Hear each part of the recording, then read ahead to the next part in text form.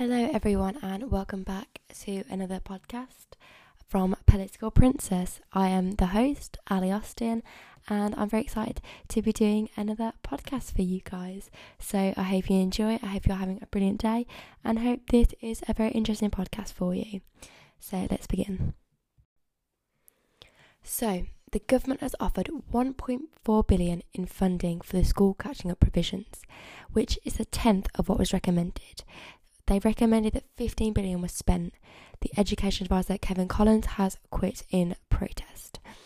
So here we can see again the Tory party still in their old ways of not wanting to spend anything, and they don't like government spending. Although the implications of this will be massive, they're not fussed.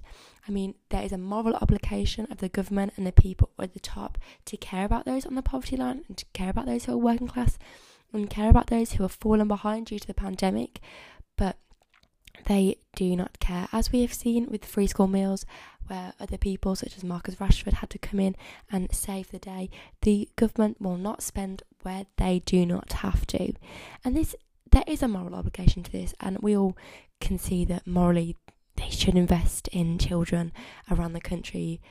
But also this will help the economy in the long run, because it will make people more productive, financially successful citizens. And although it's not nice to view people as whether they're good for the economy or not, they more educated will be better for the economy. So there is not just a moral side, but there is an economic side to this.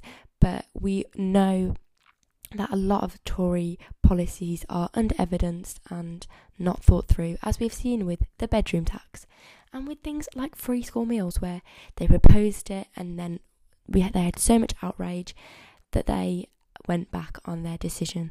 So hopefully this is something else they will go back on their decision for, because 1.4 billion is not enough to help these children who really need it. And I think this is another reason why we need to vote the Tory party out. And I hope that people really listen to the actions of the Tory government at the moment. I mean, a lot of people have said that the Tory government have done brilliantly with the pandemic, and I understand that furlough and other schemes like that help businesses may have been fantastic for lots of businesses, but they continue to overlook and dismiss children and people on the poverty line, working class people who need support and extra funding. And that's outrageous. You can't have a government who forgets people.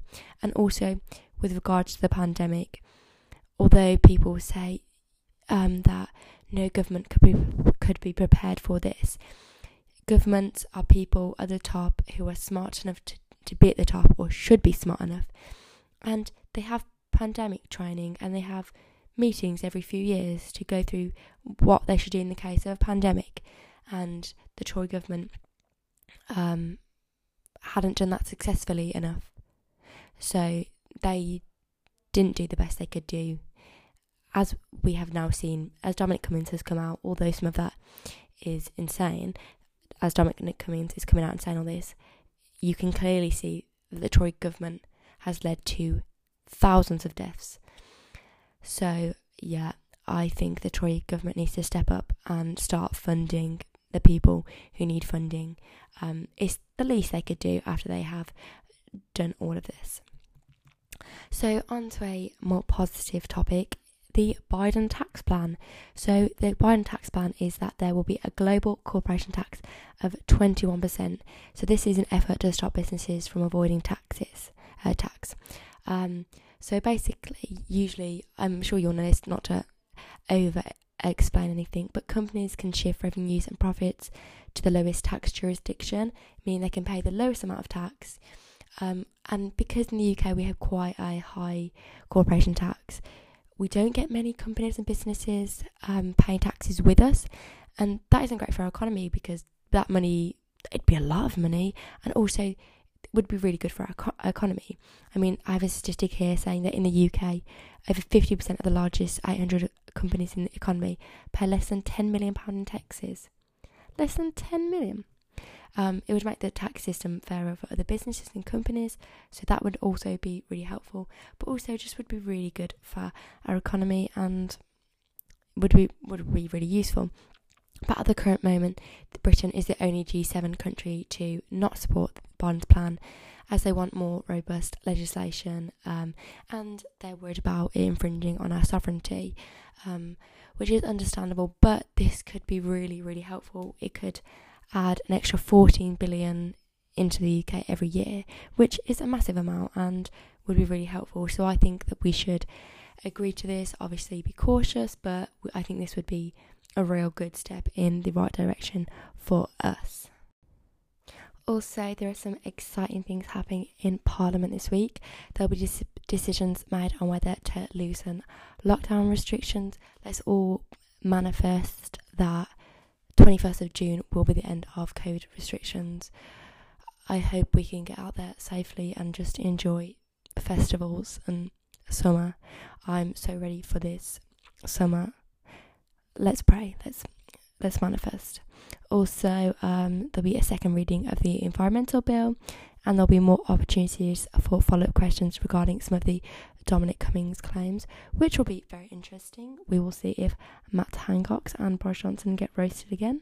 Fingers crossed. We can hope. Also, in some Brexit news, don't leave Brexit. This is good news. This is good news.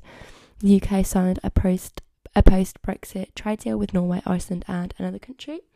This will be a major boost for trade between the non-EU nations, and it should cut tariffs on UK farm products, which is really positive, and it is good to see that we are getting some trade deals in, and it is really important for the post-Brexit government at the moment to show that the new trade deals can be done and will be done quickly because of the length and the kerfuffle that was the Brexit deal. It is good for the government to be showing that they can do the trade deals quickly and successfully. Although this seems really good, we will just have to see how it is implemented and if it is good in the end. But it's a good, successful sign and it's promising. It's hopeful, and it should be good for us as the UK. So fingers crossed. Also, something else I'd like to talk about, I know it was a few weeks ago, or not a few weeks ago, but it's still topical, the Palestine-Israel conflict. I haven't publicly said my opinion on any of it because I'm a politics student.